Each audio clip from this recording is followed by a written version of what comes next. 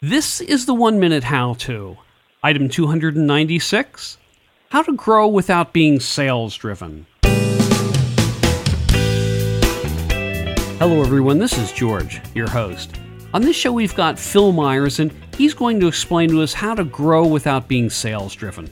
Phil, can you first tell us a little something about yourself?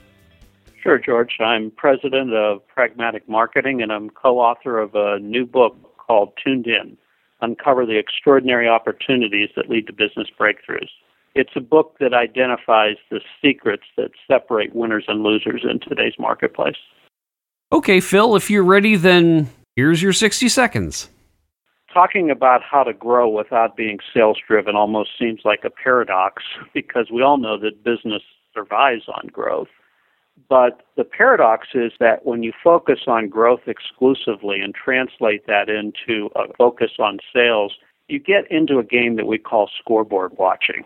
It's really one of chasing outcomes where you're identifying a sales opportunity and marshaling all of your resources to try to make sure that you close it. And before too long, the organization's resources are consumed with supporting a single sales opportunity or a small set of sales opportunities versus what really drives growth. And what really drives growth is identifying new opportunities that exist outside of the mainstream marketplace. Would this be a matter of being complacent with one's existing customer base?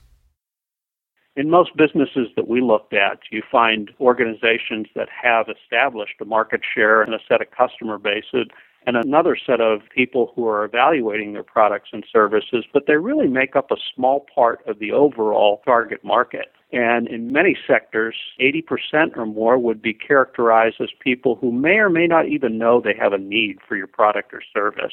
And so becoming a growth-oriented organization, it's almost the opposite of what you think. You don't focus all of your energies on the current sales opportunities. You focus a good bit of your energies on what the potentials need and what are the new types of products or services or extensions to your existing offerings that will allow them to embrace you as an organization that they want to spend money with.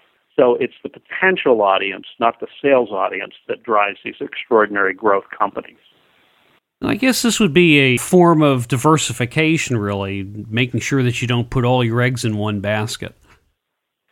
Absolutely. Your current product offering will appeal to a core target market, but if you're going to grow, you're going to need to identify new problems, new buying groups, and specific offerings that you can create uniquely. A great example of this is what Apple did by moving into two new industries. One, the music industry with the iPod, and then the telephone industry with the iPhone, leveraging its same competencies but identifying new market problems that it could grow its organization with.